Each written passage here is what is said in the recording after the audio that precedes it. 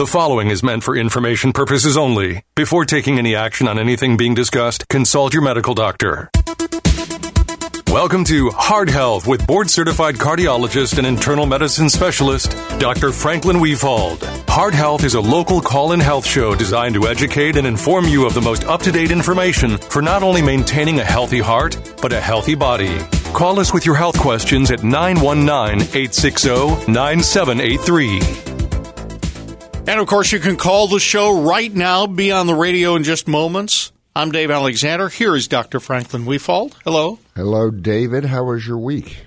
Very good, actually. Yeah, on average, yours? Yeah, I saw some great patients this week. And the thing for me, I've seen some of these people for 20 years. Yeah. Very, very complicated cardiac conditions, heart attacks, stents, bypasses, valve replacements, defibrillators. 20 years. Yeah. And they've done well. That's good. And they're doing well. That's good. And so, I see every day a testament to how great American medicine is. And I'm proud to be a part of it. If you'd like to talk to Dr. Franklin Weefald today, dial 919-860-9783. 919-860-9783. We also have the website hearthealthradio.com. With some articles related to last week's show, including something about the sunning. I don't want to sunning where the sun don't shine. Yes. Flu cases are starting up around the country and in North Carolina. There's a high school student or a football player who died after what you would consider fairly routine surgery. Happens every day. Well, no, the death doesn't happen every day, but the surgery is routine and happens every day, and we'll talk about it, but nobody should ever die after this kind of surgery. And there's another story about a family, a tragic story, suing a local hospital after the toddler died. Yeah. And the perinatal sunning at some point. At some point. At some point we're going to talk about it. Well, the sun's out right now. Do you want me to talk about it? Well, let's talk about the young child. Yes. At UNC Medical Center. If you recall, several shows ago, many shows ago, we talked about a very tough situation. UNC Children's Hospital had a cardiovascular surgery program that in the mid-2000 teens, underwent some really serious complications. They had a 50% complication rate. For simple, no open heart surgery is simple, but for relatively low-risk surgeries, such as repair of a hole in the top of the heart, they had a 50% complication rate. Well, and a complication would be 6%. Yeah, but 5%. But what's a complication? Well, infection, death is the worst complication. Yeah. Having to redo the surgery, having what we call a morbid complication where there's a permanent injury that's not death. Right. And so the New York Times sleuthed it, if that's a term, and they got a recording from where the cardiologists, now they're the ones who see the patients on the front lines, decide that they need a surgery and then refer them to the cardiac surgeons. Well, they got together a meeting with the heads of the program in the hospital and said, look, our complication rate's too high. We've got to do something about it. And so the heads of the program said, well, use your conscience, but you're not going to get enough pay, and the program's not going to do well if we don't keep sending them here. So, they had more surgeries to do. So there is now a lawsuit out, and there is a young man, and I don't want to say boy, but he was a 3-year-old who died after heart surgery in 2016. Right.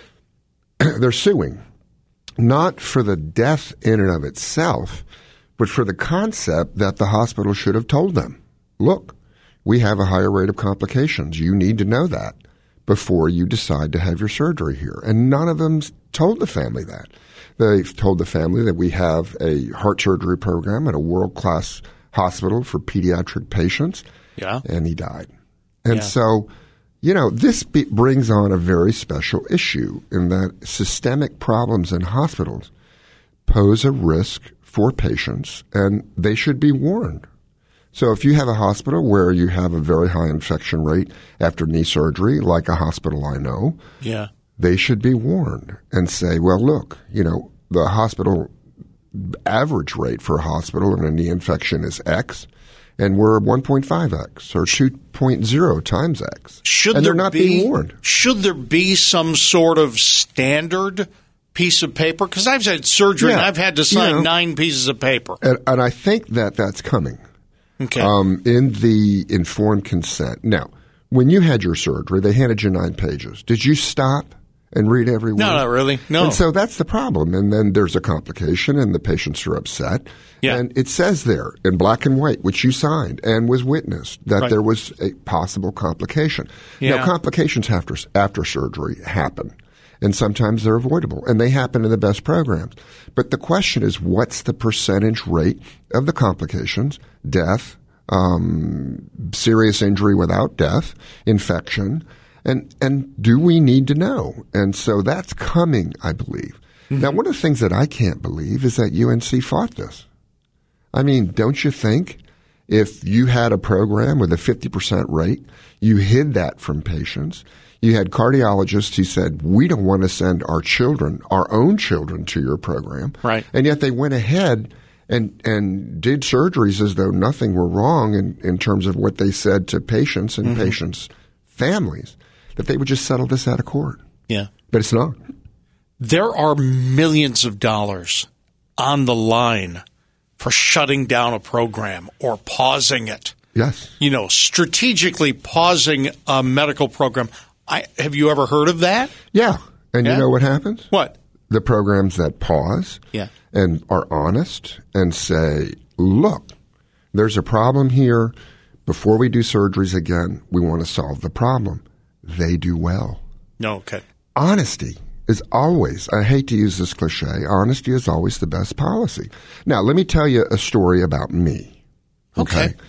I've done 4,000 pacemakers. And the major complication of the pacemaker is a dropped lung, where you put the needle in under the collarbone to get into that big vein. In some people, the lung is so close to the skin that you scratch the surface of the lung. It leaks a little bit, and then, you've got to go in and reinflate the lung. Yeah. I've had 5. Okay. It's 1 in 100. So I'm 395 behind. And so that's good. Sure. I have a technique that I've tried to teach other doctors that works. And, all 5 of those were in the first 5 years that I did my pacemaker. That's good. Now, there are other potential complications, and one of them is a boneheaded error that I made. Okay? There's 2 wires. One goes on the top, and one goes on the bottom. Yes. Well, I was doing this case, and, you have to be very careful. You read off the serial number. And I thought I did. And so the next day, the rep of the company, the representative of the company who's checking the pacemaker, called me up and says, No. You put the A wire, which is the atrium, in the V hole, and the V wire in the A hole. He said it that way. Absolutely. He did. Because Okay. I was all right. the you-know-what. Sure. So I go up to talk to the family and the patient, and some of the healthcare personnel were scared and said, what are you going to tell him? And I looked at him. I said, the truth. Yeah. I made a mistake. Yes. I walked in, and this lady that I've taken care of and the husband I've taken care of for years, I walked in and told him exactly the mistake I made. Yes. And that we had to go back down, open up the wound, switch the wires back to where they should have been, and close them up. Now, what does that entail as a risk for the patient? Not a dropped lung, because I'm not going to go back in with a needle. The wires are fine. They're just in the wrong place. Yeah. Okay? So you know what they said? Yeah. Doctor, we followed everybody. Nobody's perfect. That's right. So I went down and switched it. They didn't get an infection. Yep. I still see the patient. And what I couldn't believe is that some healthcare personnel would have actually thought that I was going to lie to the patient. Right. No way. Right. And so taking this to the nth degree, I think that UNC should have talked to this family when they raised the question and said, yes, we made a mistake. We're going to settle. Let's have the 2 lawyer teams talk it over. Right. Now, what may have happened is that the lawyer team for the plaintiff might have asked for more money than UNC thought it was worth. Mm-hmm. But let me tell you, the jury's going to support this family. Oh, There's and I've no way. No, but there's another thing involved also. You're reading off a New York Times article about this young girl who died. If you needed to buy good publicity to wipe away bad publicity, Absolutely. You'd spend millions of dollars. Yes. Okay? There's some value to keeping your hospital off the New York Times medicine page or science page. I mean, do you pay $20 million or do you pay $5 million? Give me my checkbook, I'll write it. Yeah, you know what John Edwards' biggest case? You know what she won? Yeah, what? $20 million. $20 million. And it was a baby that the cover of the pool intake for the filter had come off, and the kid went down. Oh, my gosh, yes. It sucked his guts out. Yes. So why didn't they settle? Probably because they wanted too much money for them. But I can tell you right now, I mean, juries are giving billion-dollar verdicts against companies. Okay. So let's just say honesty is always the best policy. And when it comes to medical mistakes, the lawyers won't tell you that. All right. They tell you to stonewall. We need to smile a bit, which means that we are going to advance the story on perineal. Am I saying the word right? Perineal. Perineal sunning. Can I use the B word? You can go to hearthealthradio.com. You can use the B word. It's about as close as you could go to. It is essentially bottom sunning.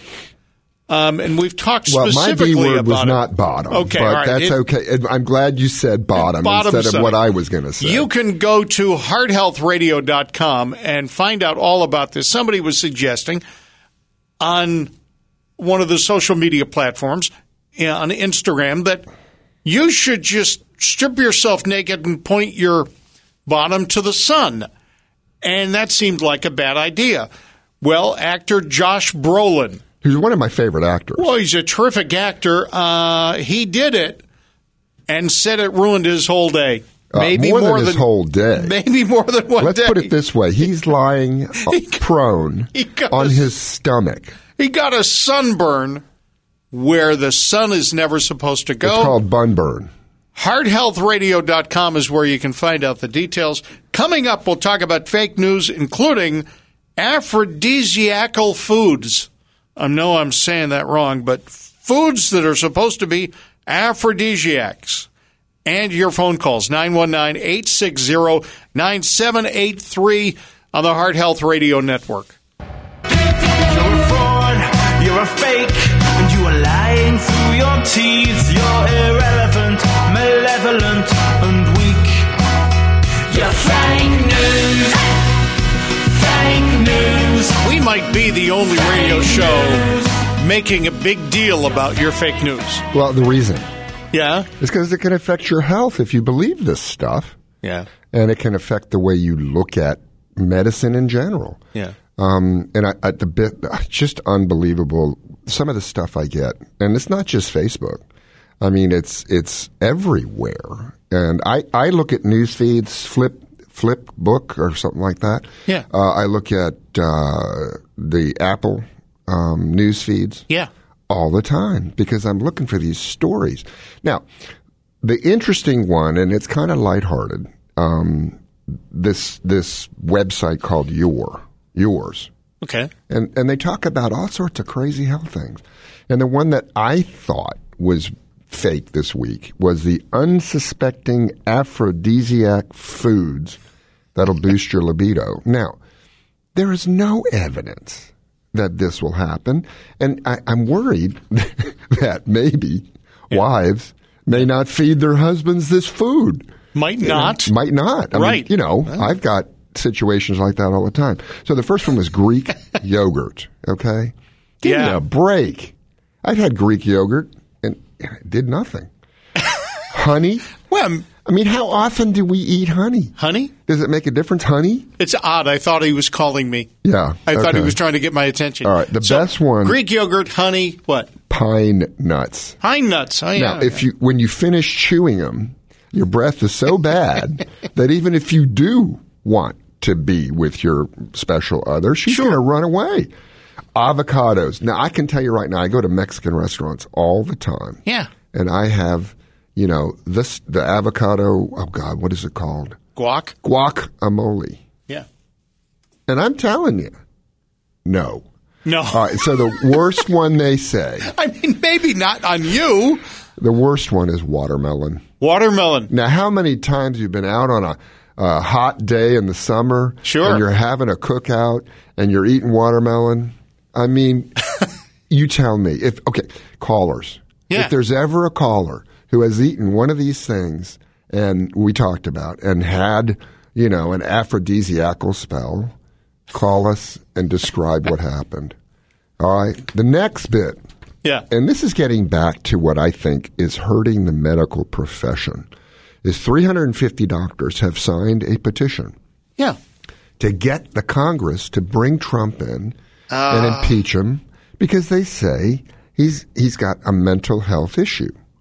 Now, we talked about this before. It happened with Barry Goldwater. And this is, listeners, this is a political issue. This is not an issue of mental health. Remember, Trump is examined at the military hospitals in Bethesda, the Naval Hospital, Walter Reed. Part of that examination is a mental health examination. So they're not just saying his ticker's good. They're not just saying he's breathing well. And in fact, they do say some negative things about him, that he's obese. Okay. And we're not fat shaming here. Obesity is a medical issue. Now, don't you think they would have alerted some people if the guy had a serious mental health issue? I mean, he's got his finger on the bomb. He is the commander-in-chief of the military in the United States by the Constitution. So you get 350 physicians, and they're from Yale, they're from Harvard. So you're going to think these people are telling the truth. And you can't make a medical diagnosis. And mental health is a medical issue if you've never examined the patient. Yes. And I think that this is just wrong. Okay. Now, two things I have, and I hope I can remember both because, I have a cognitive memory issue, so they'll probably diagnose me. Number one, I searched for the name of the researcher who is always out front.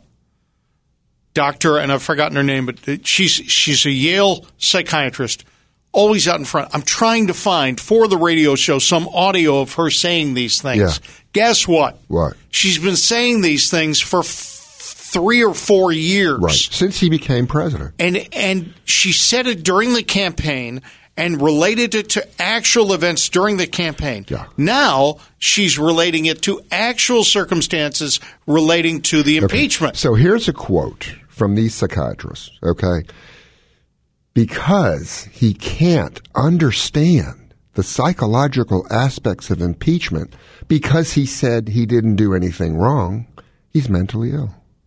That is a direct quote from this statement. So in other words, if you don't believe that you're being impeached for a reason and that reason is correct, you are mentally ill. From one person's perspective, and again, I don't care whose politics, who you voted for and who you're going to vote for.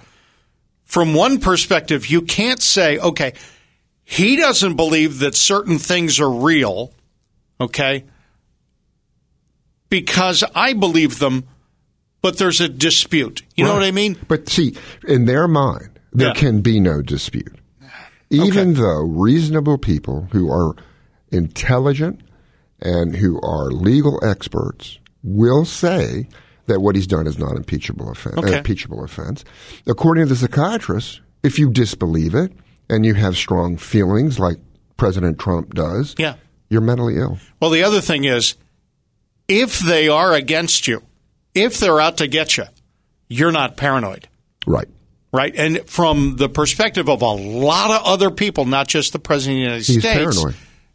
No, from the perspective of a lot of people, they are out to get him. Right. Okay, I'm not making that up. Now, I'm telling you what other people are saying. Now, they are out to get him. Right. And so we just need, whatever your politics are, and I think that people from both sides have reasoned arguments that they are not mentally ill for believing one thing or another. Right.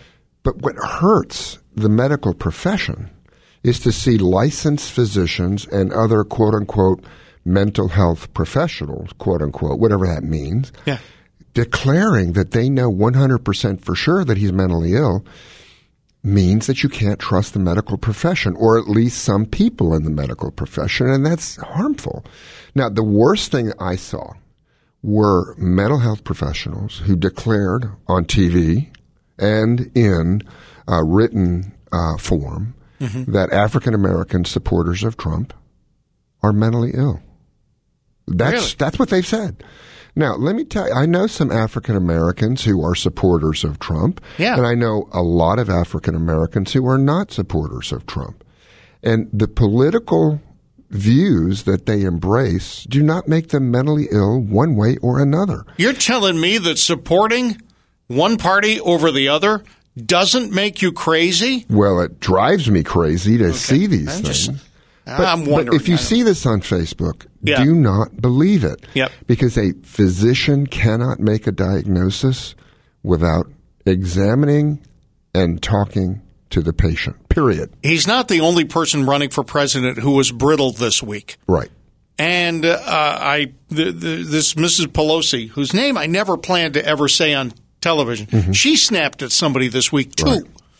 But you've stood up and said we can't diagnose Joe Biden either. Right.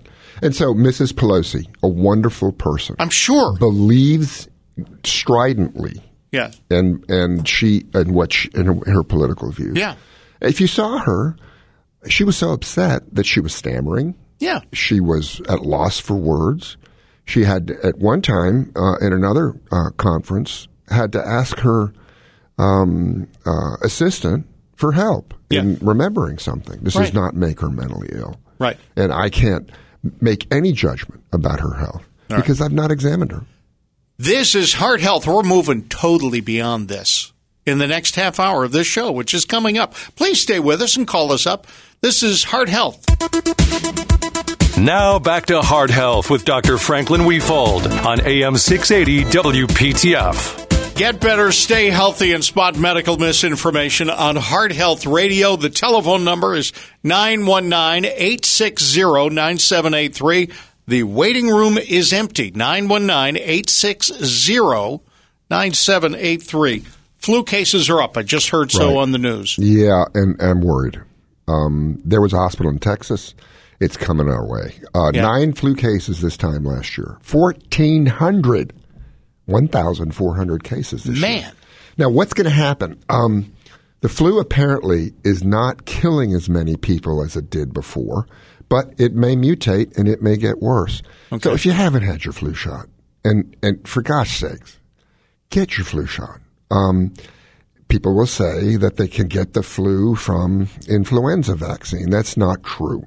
It is not a live virus. It is not something that's going to give you the flu. You may get a little bit of aches and pains, maybe a temperature of 99. That's your immune system becoming immune to the influenza virus. Full disclosure. Yeah. You may still get the influenza illness if you've had the influenza vaccine. Right. No influenza vaccine is 100%, but it does reduce the severity of the illness in most who get it. It's about 70% effective this year. It is important to get the vaccine. Now, if you do get influenza, there is a nice medicine that reduces in most people the severity of the illness. It's called Tamiflu. Yeah. Now, what happened? Last year, my sister in California, who's a wonderful lady, she is a public defender, a lawyer, she got influenza, and she sat in the emergency room for 15 hours, had to get intravenous fluids because she was so dehydrated. Yeah. They ran out of Tamiflu. Wow. And so that's the other thing to remember, that it may not be available for you. And you may think, well, if I get influenza, I'll just take Tamiflu. I'm afraid of the shot. Well, they could run out of Tamiflu, and Tamiflu doesn't take away. So please get your flu shot. One other quick thing. Yeah. If you go to your physician's office and they do that rapid swab and they say you don't have influenza, you may still have it because there's false negatives. 70% accurate, 30% inaccurate. If you have muscle aches, high fevers, a dry hacking cough, and the influenza test is negative, I think you got influenza. Okay. Okay? Clinical diagnosis. All right. Bill in Wake Forest, thank you very much for calling us up. How you doing, Bill? Doing great. Thanks for taking the call. How are you? 2 quick questions for you. What are the general coronary symptoms that indicate potential need for a pacemaker? And 2, how long, on average, does the pacemaker, the equipment itself, last before it has to be replaced? Good questions. So, as I understand it, you want to know what are the symptoms that indicate you may need a pacemaker. Is that right? Okay, there are a lot of them. And sometimes you're asymptomatic. You don't feel anything.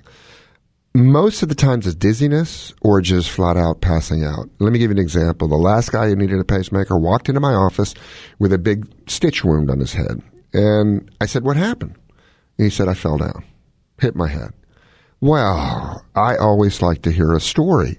And so his story was he was having a big urination, which he held off having, got up, hit the ground, passed out. So I went over, hooked him up to the EKG machine, pushed on his neck, and his heart stopped for 8, 9, 10 seconds. And my staff comes running in because I'm telling him to cough. Sometimes a cough will bring it back. I hit him in the chest. Sometimes that'll bring him back. But it's mostly subtle. You can have either rapid heartbeats followed by dizzy spells where you think you're going to pass out. A pacemaker will not control your rapid heartbeat most of the time. There are certain pacemakers who will shock your heart when the top part's beating fast in AFib. That's rare.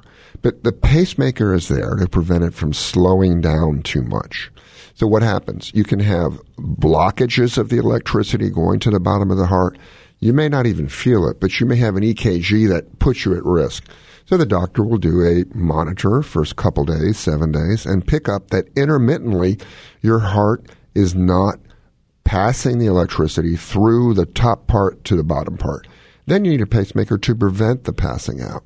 So the most important thing, if you're dizzy, if you're having episodes where you feel like you're going to pass out, go to your doctor because they can diagnose that, and then a pacemaker will actually cure that. Now, how long do they last? Unbelievable. When I first started 30 years ago, they lasted 2 or 3 years.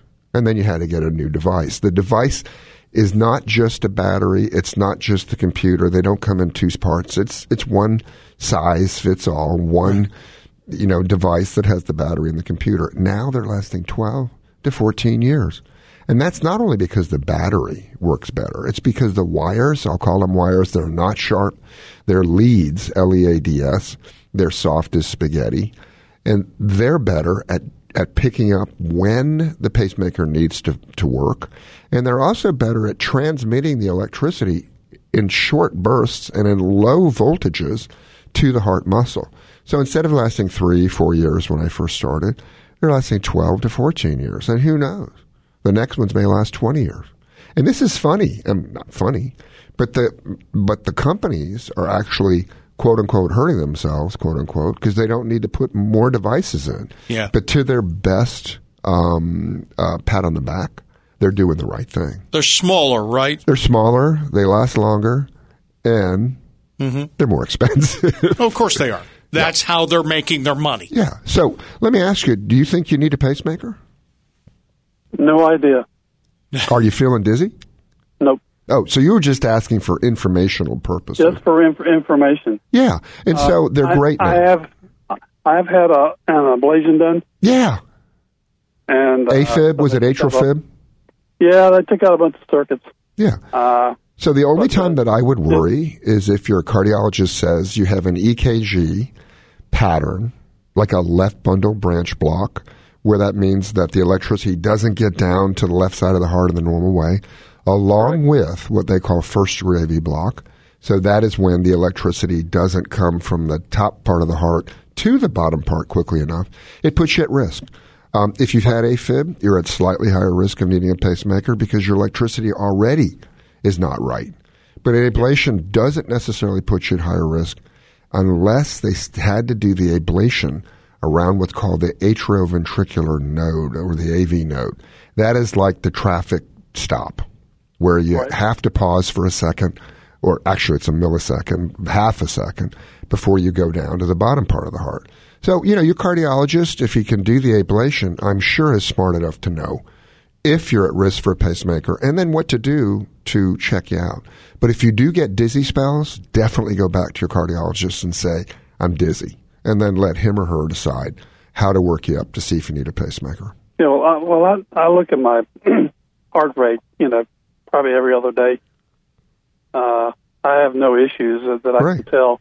Yeah. But is there a rate, heart rate, that if it's too low, that I should go just...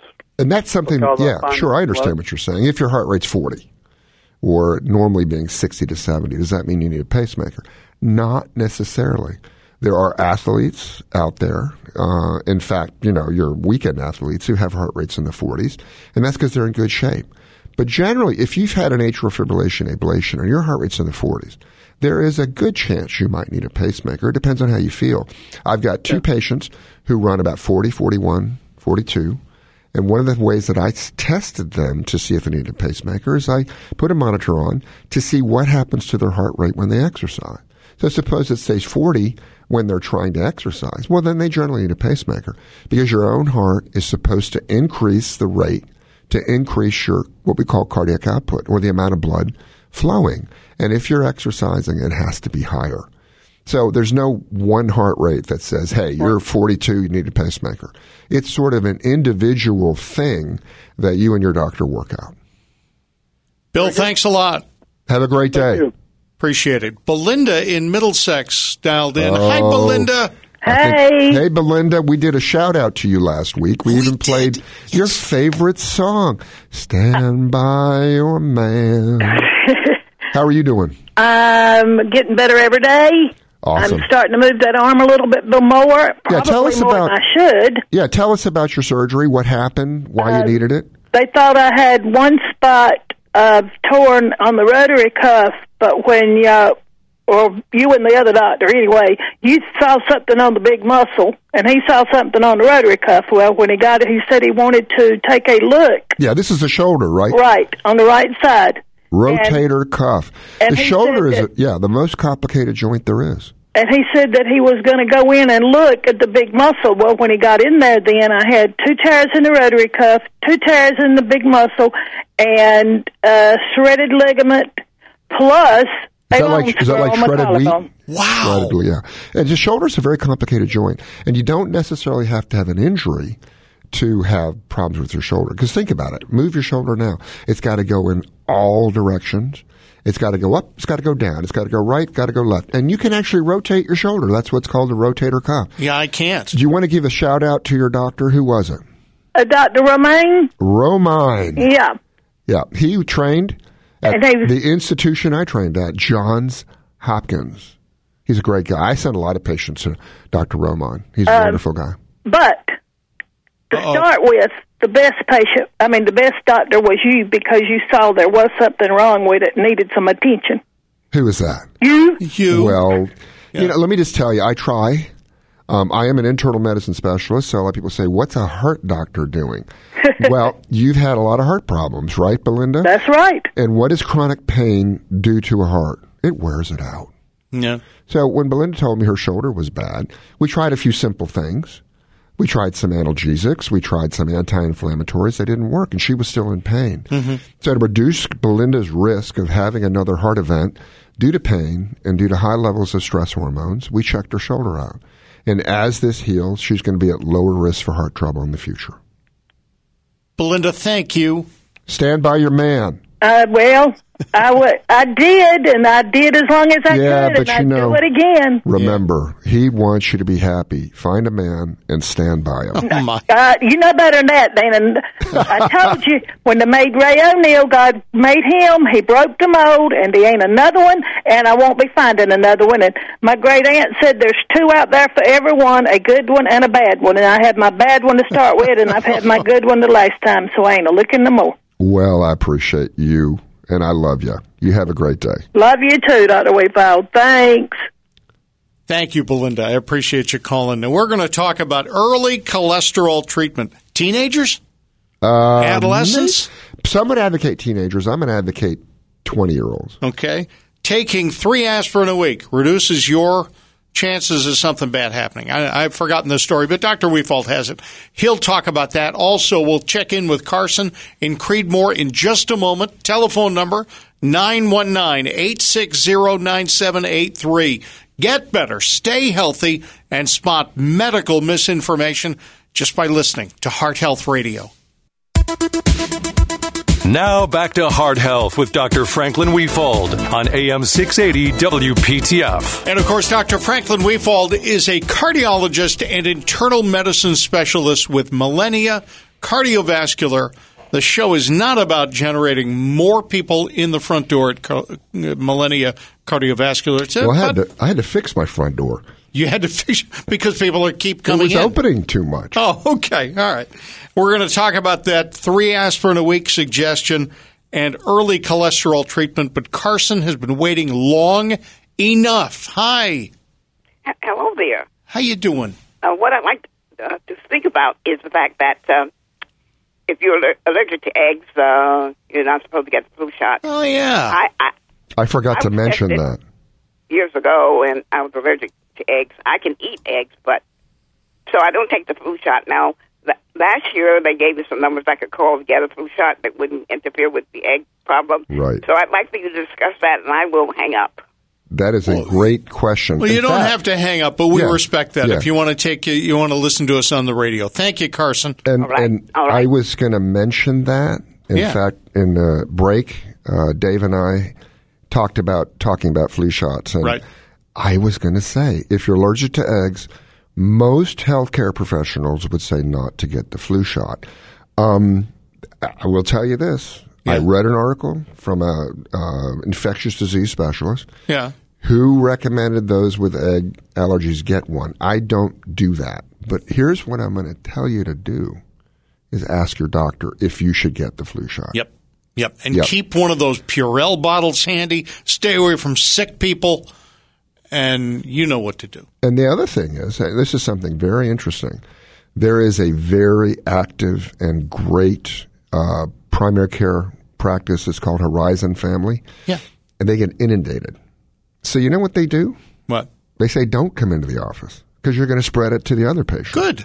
And it's fairly easy to diagnose influenza and fairly easy to call in this medicine Tamiflu. I don't do that. What I do is I have masks and the hand sanitizers at the door. Yep. And I put one of my employees at the door and I have them put the mask on, do their hands, and one more thing. Yeah. Put on gloves. I have them put on gloves. And so they have a mask on, they have gloves on. Now, here's the problem. What? I have a real serious hearing problem, high-frequency hearing loss, and I need to read your lips and listen to the sounds. So what I sometimes have them do is lift up the mask so I can read their lips and then put the mask back down. 3 aspirin a week. Yes, I believe it. For what? Anti-inflammation. Okay. And it's been studied in hundreds of thousands of people. Really, really good study that just came out. And the bottom line is they did a study. 3 aspirin a week cut the risk of colon cancer. They cut the risk of coronary artery disease. And how is it? Aspirin's an anti-inflammatory. It works not only in the platelets, but it reduces inflammation of the arterial walls. It reduces inflammation of your own, or the production of inflammatory proteins by your own immune cells. So there was this controversy we talked about before, aspirin for heart disease in people who were over the age of 80. I've had some patients come in and say, that study showed that you shouldn't take aspirin at all, and that's not true.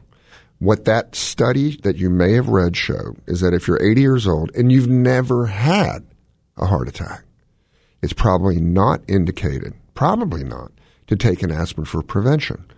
This study is in all comers.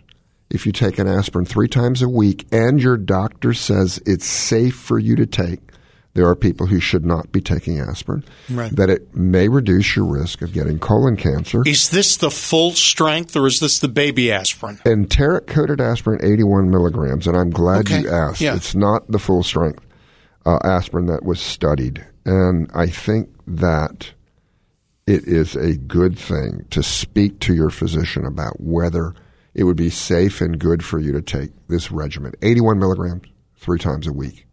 That's the baby aspirin. Yes. The big ones are like 350. 325. 325. You know why it's 325? No. They had something in ancient England called a grain. Did you know that? A measurement? A measurement, a grain. And a grain turned out to be 325 milligrams of aspirin, which is, 5 grains.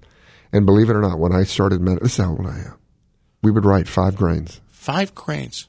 And I think it's a grain of wheat. Well, I think that which English people call corn. Yeah, I think it was 5 grain of wheat if you were up to 3 stone. Yes. Yeah, or if you were 7 hands and high. If you could drive 14 furlongs per fortnight. That's right. Very good. Okay. All right. Early cholesterol treatment in adolescence. I mean, we're studying cholesterol in young people now. Now, what they did, and since we've had cholesterol medications now since 1994. Okay. How many years is that? Do the math. I have no idea. 25? Sure. So they were able to follow 25-year-olds who were on cholesterol medication and 25-year-olds who weren't. Okay. And guess what? The ones who got started, and this was so controversial, the ones who got started in their 20s who had high cholesterol and started on statins and at least had some reduction in their cholesterol level, but it's also anti-inflammatory. People don't realize. Cholesterol medications work also by reducing the amount of inflammation in your body. That's your immune system in hyperdrive, producing all these chemicals that not only fight off infections, but can damage your body in too high amounts. 29% risk in those who had risk factors, and I'm talking about family history, smoking, obesity, and diabetes. If you took a statin in that setting where you had those risk factors, 29% had it when they didn't take it, and 6%. Now, I just spoke Jim Gimbelgook, but let me tell you it again. If you have the risk factors, family history, male gender in certain cases, but females as well, diabetes, high blood pressures, and high cholesterol. If you took a statin, if you're me. You took a statin, 6% risk by the time you hit 50 of having a fatal heart attack or non-fatal heart attack. 29% risk if you didn't take the statin. Okay. So this changes my practice now because I wasn't treating them. I was saying diet and exercise. We didn't have evidence that treating this young would make a difference. Now, if you're healthy, no family history, no history of high blood pressure, no history of diabetes, it's not proven that this will help you. But if you have those risk factors and a cholesterol above 110 LDL, we only worry about the LDL, the bad cholesterol. It's never been proven that any of these other risk factors can be modified. So you can't modify your HDL being low. You can modify your triglycerides, but it's not proven that it reduces the risk. If your LDL is high and you have those risk factors I talked about, and you're 25 years old, and your doctor recommends a statin, he or she has evaluated you and says it's safe to take, then I would take it. Might be a good idea to stop eating stuff out of boxes. That's just me saying, some of the processed food is... Okay, this goes without saying that you need to do diet and exercise. Good, okay. But statins will reduce your risk from 29% to 6%, regardless if you exercise and eat right. Any major concern for side effects in statins? You always have to be careful because it can cause severe liver damage. Okay. It can cause severe muscle damage. Now, I have 6,000 patients. I've only had to take 2 off because of those indications. Wow. Yeah, that's works. Good. And the side effects are low. And don't think you're going to get muscle aches because guess what? You're going to get them. Oh, you could always. Yeah, but also there's a big psychological factor. And if you go into taking a statin thinking the risk is low, then more than likely you're not going to have the muscle aches and the joint aches that a lot of people complain about. We've got to go, but please find out more at hearthealthradio.com. The proceeding was meant for information purposes only. Before taking any action on what was just discussed, consult your medical doctor.